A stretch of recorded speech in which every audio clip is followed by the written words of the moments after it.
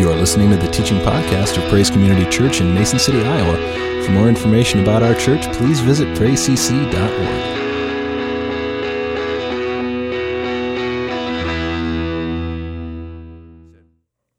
Now, a little bit of background on what we just read there in Luke chapter 1. And it's kind of following Mary's encounter with the angel Gabriel.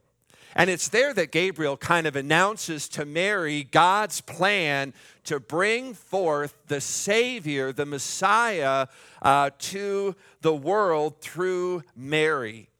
And once the angel gives that news and then departs, it says Mary goes immediately to visit her cousin Elizabeth, who the scripture says is in her 6th month of pregnancy. And Mary learns of Elizabeth's pregnancy through her encounter there with Gabriel. And the angel uses Elizabeth's pregnancy as an example that all things are possible with God. Since prior to her pregnancy, Elizabeth had been barren. She's well advanced in age now, as her husband Zechariah was, and unable to have children. And Gabriel kind of basically says to Mary, if God can do that for Elizabeth, who is barren, is it really too hard for God to cause a virgin to become conceived with a child? And Mary knows if anyone would understand what God was doing, it would be Elizabeth. And I believe that's why she immediately departs and goes there to see her. And it's interesting because upon Mary's arrival, and it just says at the sound of Mary's greeting, the Bible says the child within Elizabeth leapt for joy. Now, if you think back to Zechariah's encounter with the angel there inside the temple, you'll remember that the angel tells Zechariah that John will be filled with the Holy Spirit while in Elizabeth's womb. And I believe that what she felt there as that baby leapt for joy is John, I believe there is filled with the Holy Spirit. And Elizabeth makes this statement to Mary in Luke chapter 1, beginning in verse 42. She says, God has blessed you above all women, and your child is blessed. And then she says, why am I so honored that the mother of my Lord? Man, that is an astonishing declaration. How did Elizabeth know? I mean, she's not just saying a baby, she's saying, my Lord. I mean, she's making a very strong declaration. The child you are carrying is going to be God in human flesh. And again, she had to have some kind of a revelation of what God was doing there in Mary. And I just find that fascinating that she makes that declaration shortly after Mary conceives Jesus in her womb. And she said, when I heard your greeting, the baby in my womb leapt for joy. You are blessed because you believed that the Lord would do what he said. Now, that last sentence there applies to every believer, everyone who follows Jesus Christ. We will be blessed whenever we believe that the Lord will do what he says he will do. We just read together what we read there in Luke 1. That again, that's Mary's anointed response to Elizabeth's statement there. And theologians call that the Magnificat, and that is Latin for my soul magnifies, or my soul exalts. And in this regard, in this case, she's referring to the Lord. My soul magnifies the Lord. My soul exalts itself in the Lord. These last few weeks, we've been really looking at the first-hand eyewitness account of those who were there that first Christmas night when Jesus Christ was born.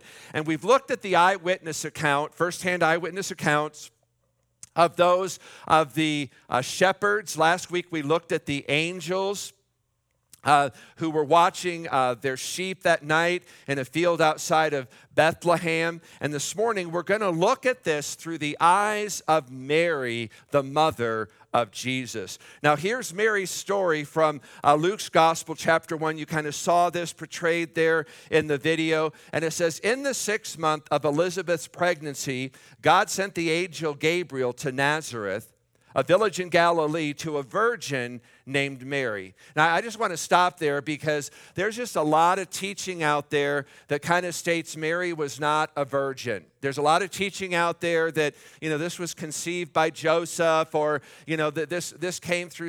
I don't believe that.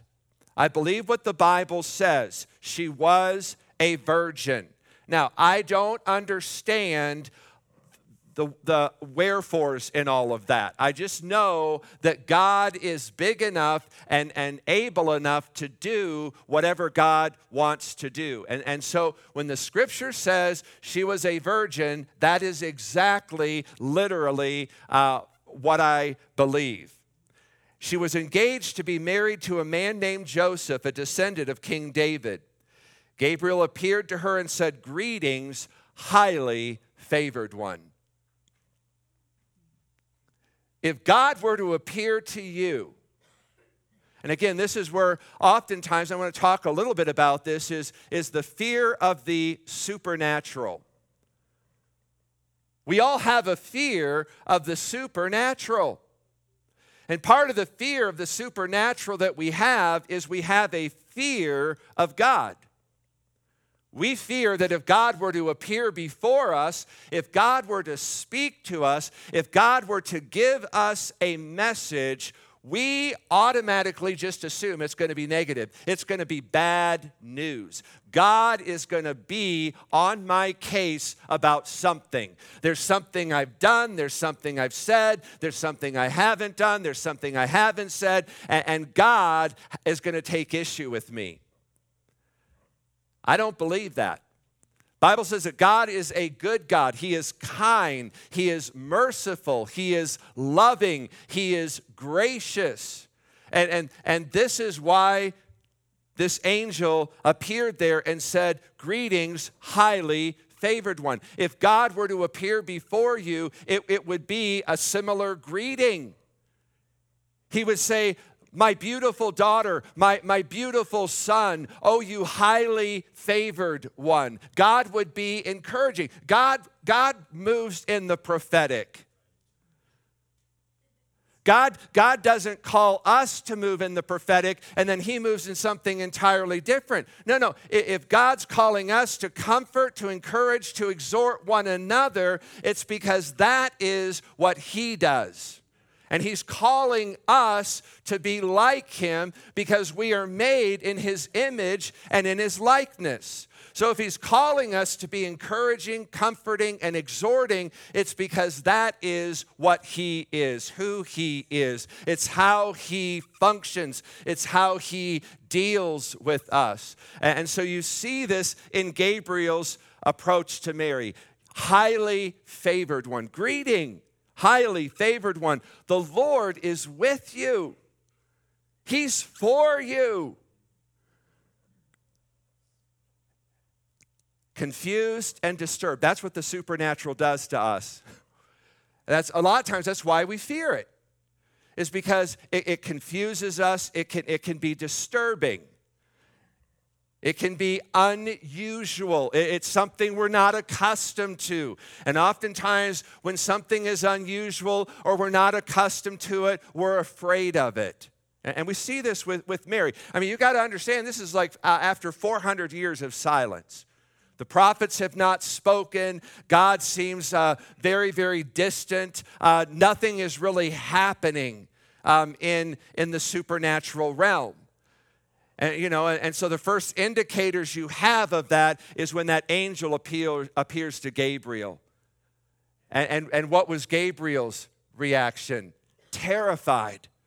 I mean, he's just in there to light the candles, to kind of do the thing that he was selected to do that day. And so he's kind of going in there and he's kind of, got his plans. He's got his agenda kind of laid out. And all of a sudden, God has a different plan in that an angel, Gabriel, shows up and kind of says to Zechariah, you're going to have a son and you're going to name him John. And he begins to kind of download all this information. And it just says that Gabriel was just terrified.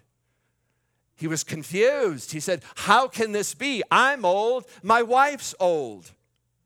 And so oftentimes, that's why we fear the supernatural.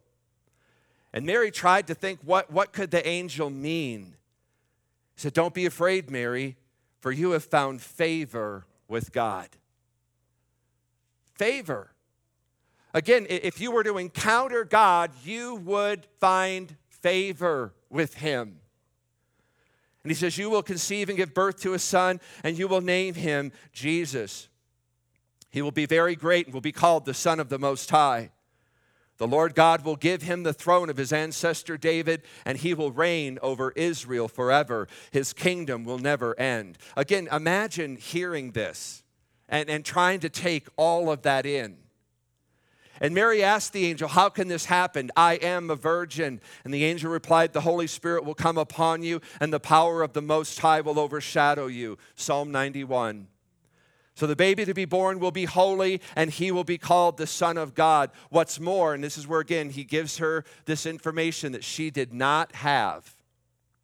Your cousin Elizabeth has become pregnant in her old age. People used to say she was barren, but she has conceived a son and is now in her 6th month. For nothing is impossible for God. And he just says, case in point, Elizabeth, your cousin. And Mary responded, I am the Lord's servant. May everything you have said about me come true. And then the angel left her. How many of you can kind of relate to the following statement? Your company downsizes, releases you, they kind of let you go, and you ask the question, why me? You've been a very loyal employee. You've worked hard for the company to make the company a success. The company goes bankrupt through no fault of your own, leaving you without a job, and you ask, why me? Or maybe you're one of those people, you exercise. I mean, you watch what you eat. You've never smoked. You've never abused drugs and alcohol, and you have lived as clean and healthy of a life as you know how. And one day, a doctor says to you that you have cancer, and you're kind of left asking that question, why me? I've known couples who have wanted to have children, have gone to great lengths financially, physically, and to no avail, and they're kind of like Mary's cousin, Elizabeth, no children. And oftentimes they're left asking that question, why me? On the other hand, people who have no interest in having children get pregnant without intending to, and then just turn around and terminate the pregnancy. And we ask, why them and not me? When good things happen to others, especially if we think they don't deserve it, we'll often ask the question in reverse, why them? Guys, you see a total geek dating a gorgeous woman, and you ask the question, why him? I mean, what has he got that I don't have? Ladies, you see a gorgeous 5'8" lady, size 6, you get to know her, and you find out that her favorite foods happen to be chicken fried steak and cheesecake. She goes on to tell you that she can eat as much as she wants whenever she wants, and you say in disgust, why her? You watch the news one night. You see a guy who has never held a job in his life for more than 3 months and wins millions in the Powerball, and we all say, why him? Yeah. Try this one. The God of the entire universe descends and is born as a baby to live among people he created. And when you contemplate the fact that God had really a whole world of women to choose from, you often kind of scratch your head and wonder, why would God choose a poor, uneducated, unsophisticated, unknown peasant teenage girl named Mary? I mean, God could have chosen from so many other women. Why Mary? Was God arbitrary on who he chooses? The Bible makes clear that God is looking for people to use. And I'll tell you what, if you'll just get usable, God will wear you out. And you have not really lived until you experience being used by God to really be a blessing to other people. Now, some of you may be sitting there and saying, oh, God could never use me. I'm too old. I'm too young. I'm too uneducated. I don't know enough about the Bible. I haven't been a Christian long enough. We all kind of come up with our own set of excuses as to why God could never use me. I'm not an eloquent speaker. And my message to you this morning in a couple of words is, you're wrong. You're dead wrong. That's not true. Not only can God use you, but God wants to use you. He's waiting. He's eager to use you in ways you have never thought or imagined. And this morning, I want us to look at Mary and why God chose Mary among all of the women to be used of God. First of all, I just want to say there's a lot of very unbiblical beliefs about Mary. Not once, nowhere in all of Scripture does the Bible say we're to worship her or to pray to her. She does not have any power or authority to answer your prayers. Not once does it say she was perfect or sinless. This also applies to the Pope. I know I'm going to step on a few toes here. With all due respect, the Pope is the same as all of mankind, a sinner in need of a Savior. In fact, what is so appealing and I believe refreshing about Mary was her plain ordinariness. God took a simple, ordinary, available person who was willing to be used by God and used her in simply extraordinary ways. And God will do the same with you and I. And that's what makes her stand out. It was her willingness to be used of God despite any of her preconceived weaknesses or obstacles or any limitations she felt she might have had. Now, what's interesting about Mary is she's the only person present at the birth of Christ who was also present at his crucifixion. Isn't that interesting? Mary was the only woman who saw Jesus come into the world as her son and leave the world as her Savior. Mary is definitely unique in her perspective regarding Jesus. And there is a complexity in her relationship with Jesus that I'm sure she never fully understood. How could she? I'm sure Mary had all kinds of fears, worries, concerns, doubts. But you kind of get this sense as you see Mary's responses that she never let any of that control her. She never let any of that drive her decisions. Instead, she seems to kind of rise above it all. And she models some things that I think we have to have in our lives as well if God is ever going to be able to use us. And again, if we'll just begin to build these things into our life, if we'll increase these things in our lives, I believe God will begin to use us like Mary in ways we could have never imagined. First, God uses people who are humble.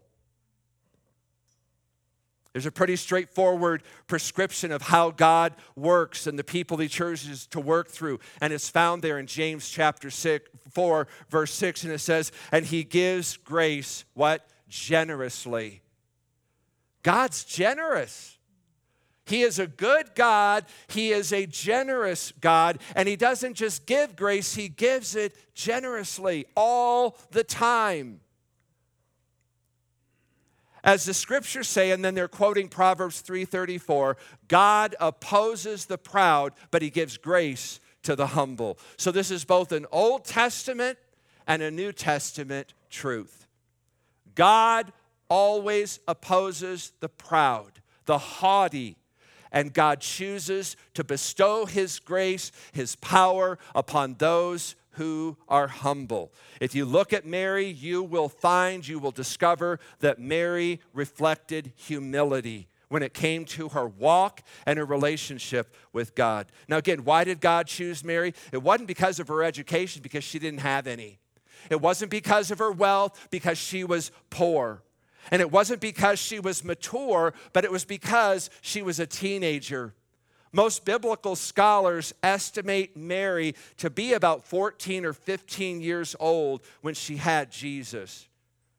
When the angel of the Lord appeared to Mary, her response shows she was humbled before God. Verse 38, she says, "Let it be to me according to your word." That is a humble response.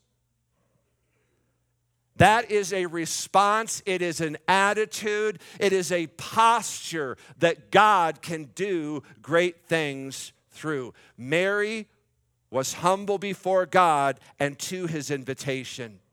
Humility is demonstrated when you simply recognize who you are before God, when you recognize what you have and where you would be without God. That is humility. Now just stop for a moment. I want you to think about the fears that Mary must have had to face and overcome. If you're going to be used of God, you will have to face, and you will face, some of these same fears that Mary faced in God using her. And the word says that Mary was confused and troubled by what the angel shared with her. Now that word in the Greek there, it's the word petrified. Mary was freaking out. And the angel of the Lord basically has to tell her, do not be afraid. There's nothing to fear here. So Mary had to face and she had to overcome her fears if she was going to be used by God. First thing she had to face was that fear of change. This had to have caught Mary completely off guard. This is probably not how she saw her life playing out. She's a young girl. She's engaged to be married to a man. I'm sure she's kind of thinking about her wedding. Maybe she's kind of thinking about their life together, where they would live. I'm sure her mind is just kind of filled with all the other things that those of us who are married, you think about those things as you're preparing to enter into marriage. And Mary's kind of thinking about all of these other plans that are beginning to unfold in her life. And this angelic announcement would involve lots of changes to her current life plans. And we know right after this encounter with the angel, she leaves to see her cousin Elizabeth. Was this already planned? Or was this trip the first of many changes? Second, there's the fear of criticism. I'm sure Mary's thinking at some point, what are my friends going to say? How will my parents respond? What is Joseph going to think of this? Will any of them believe me? And she's right to be concerned about how people are going to take this news, since she would be the first and only person in all of human history to conceive a child while being a virgin. But as Mary would discover, and we would be wise to recognize, God had a plan in place to convince those who would otherwise question her story and criticize her. In Joseph's case, he did not believe Mary at first. The scripture says that being a righteous man, he did not want to disgrace her publicly. In other words, he didn't want to drag her through the mud publicly. And so he decided he was just going to end their engagement quietly, discreetly. That is until Joseph encountered an angel one night in a dream, and the angel confirmed the story Mary was telling him was true. And so Mary left, defending herself against criticism to God. And God was faithful, especially in those places that really mattered. And we needed to be able to do that as well when we face criticism. Let God be our defender.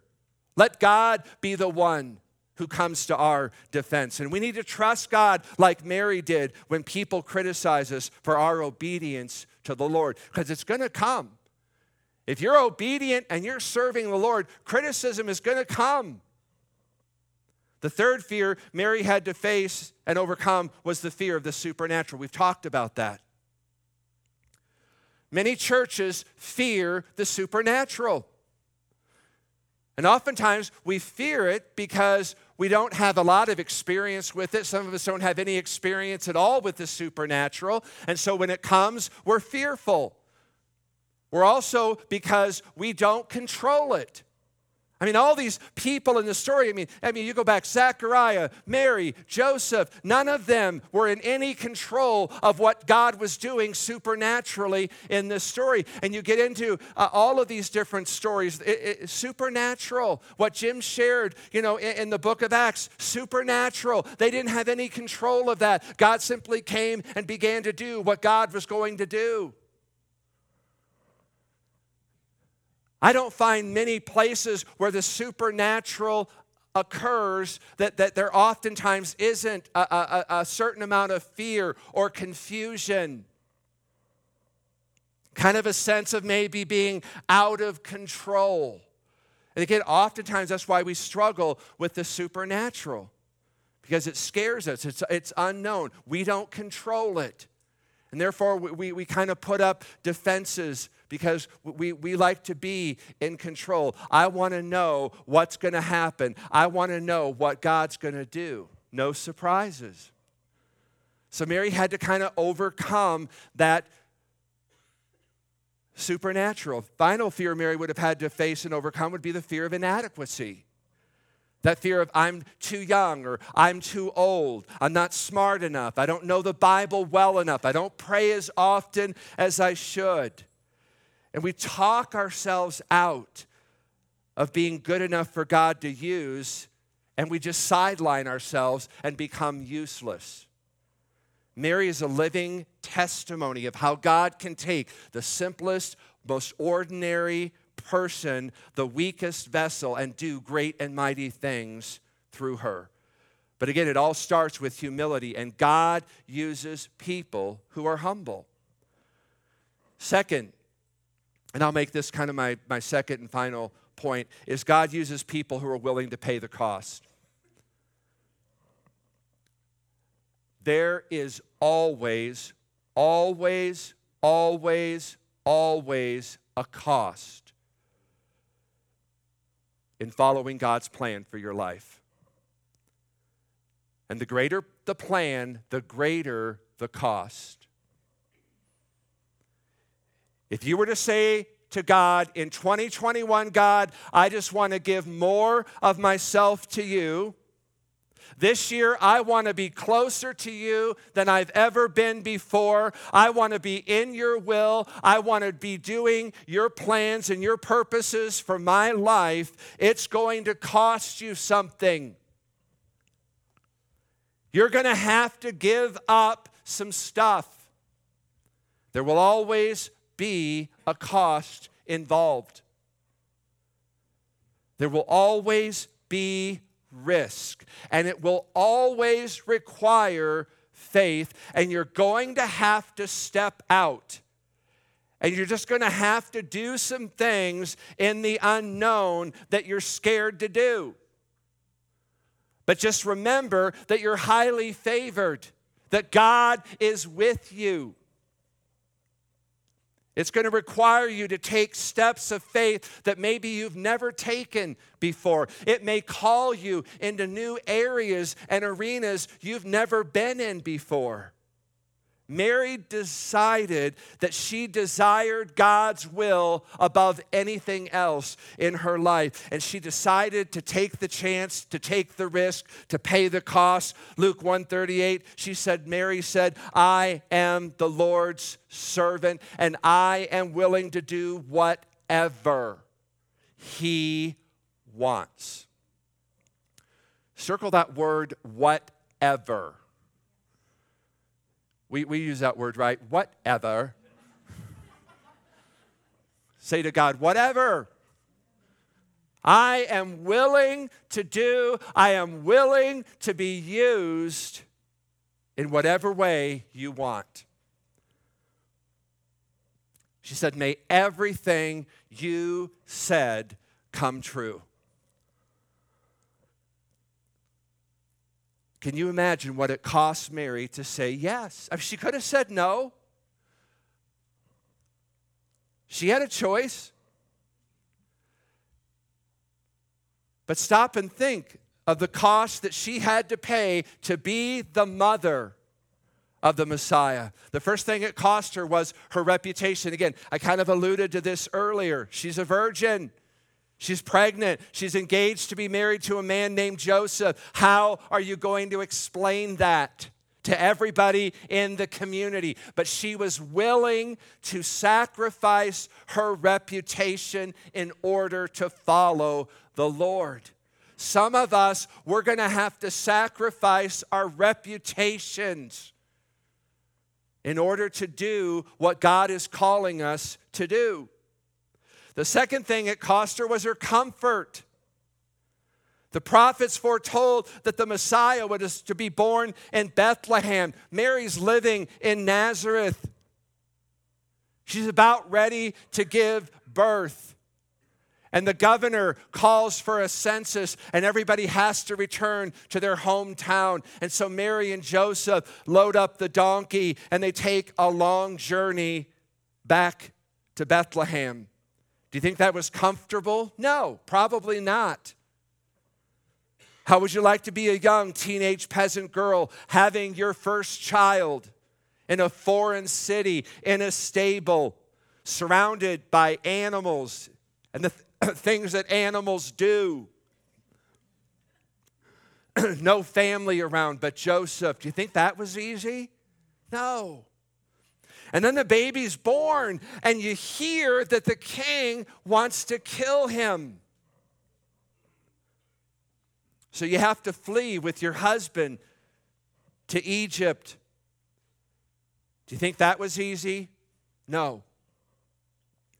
God's purposes, plans for our lives will include some problems, some setbacks, and some discomfort. They're not accidental.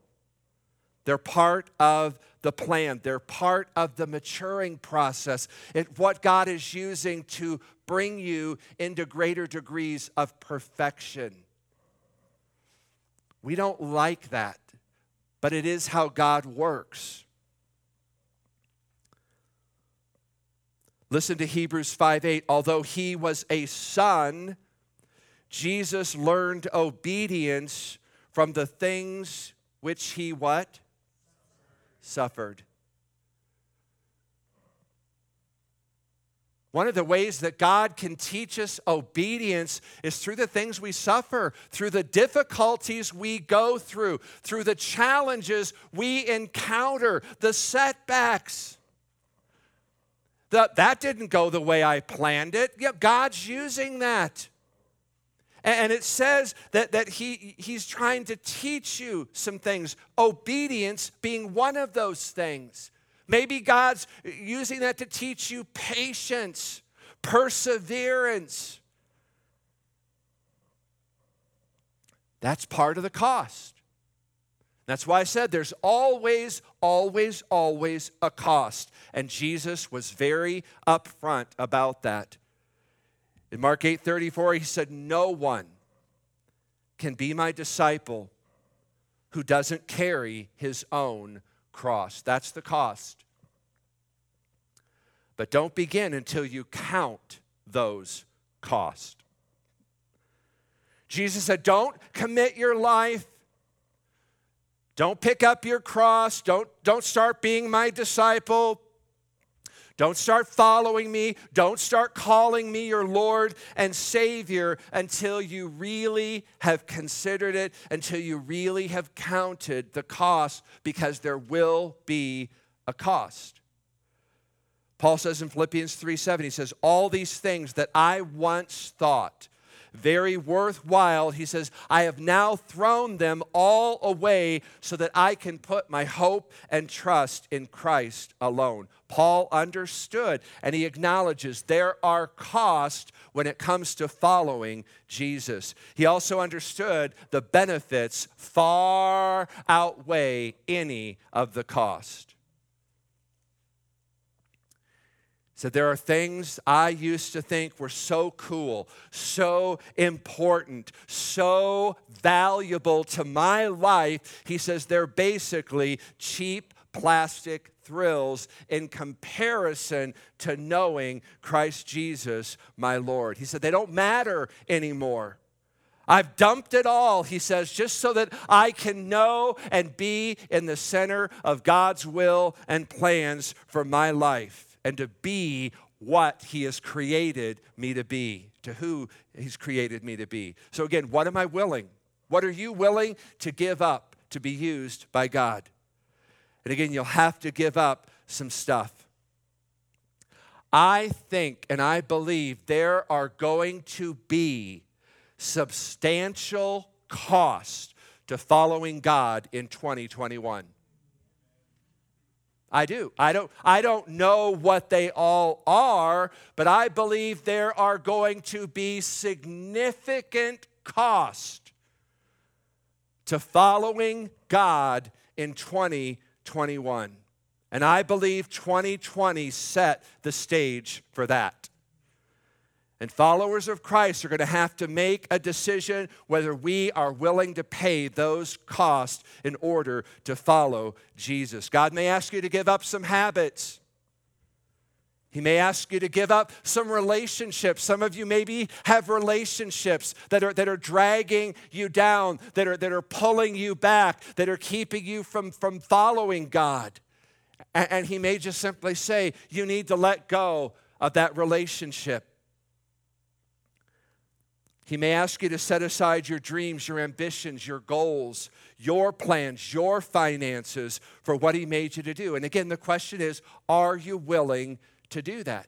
Now, and it's easy to sit in here this morning and nod our heads yes, because it's kind of more philosophical.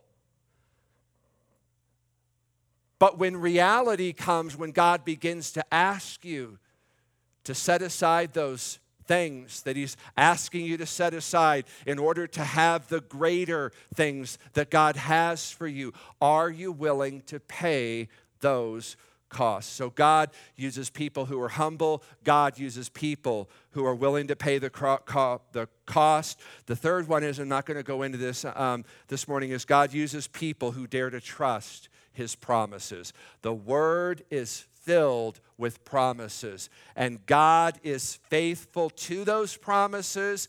And the question is, will we dare to trust? Will we dare to believe that what he promises us, he is able to do? And I assure you, he is. And if you doubt that, you go back and you look at the story of Elizabeth, and then God does one better in Mary. Yeah, this was, you think this was difficult? You think this was challenging, what I did with Elizabeth? Look at this. And again, she was willing to dare to trust his promises. And again, are we willing to trust that God is able to do what he says he will? Amen? Let's stand together. Father, we just thank you so much for the life, the testimony, the witness of Mary. What she saw, what she encountered, what she gave up to just follow after you. And God, you asked big things, difficult things of her, but God, you showed up. And God, you amazed her. You overwhelmed her, God, with your goodness, your kindness, your mercy, your favor, your love. God, you showed up in a big way. And God, you were more than able to do what you said you would do. And God, you're the same today. Nothing changes with you, God. You're able to do big and great and mighty, spectacular, supernatural things in us, in this church, in this community. But God, are we willing to be humble? Are we willing to pay the cost? And are we willing to trust your promises? And God, we want to go big in 2021. We want to see bigger and greater and deeper things happening in the church, in your people, in the coming year. And so, God, would you just begin to prepare our hearts? Would you just begin to lead us, to call us in a way that we can do what needs to be done, so we can say, like Mary says, may it be done according to your word in me. May what you say, God, actually come to pass and to happen in my life. That is the response, God, that you're looking for. It's the response we want to give this morning to you. That whatever you're doing, however you're wanting to use us, God, that we would simply say, here am I, use me.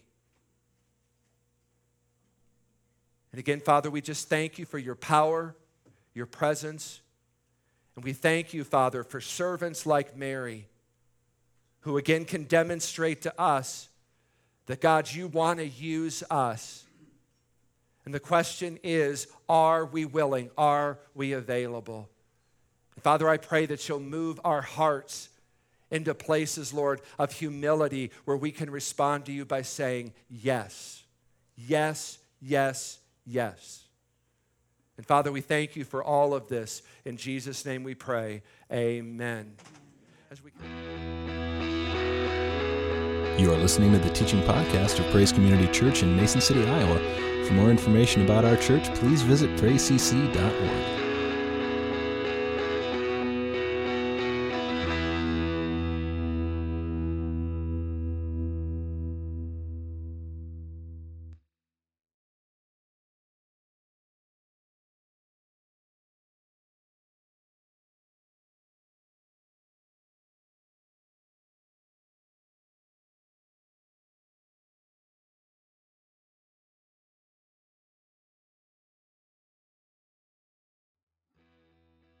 Thanks for listening.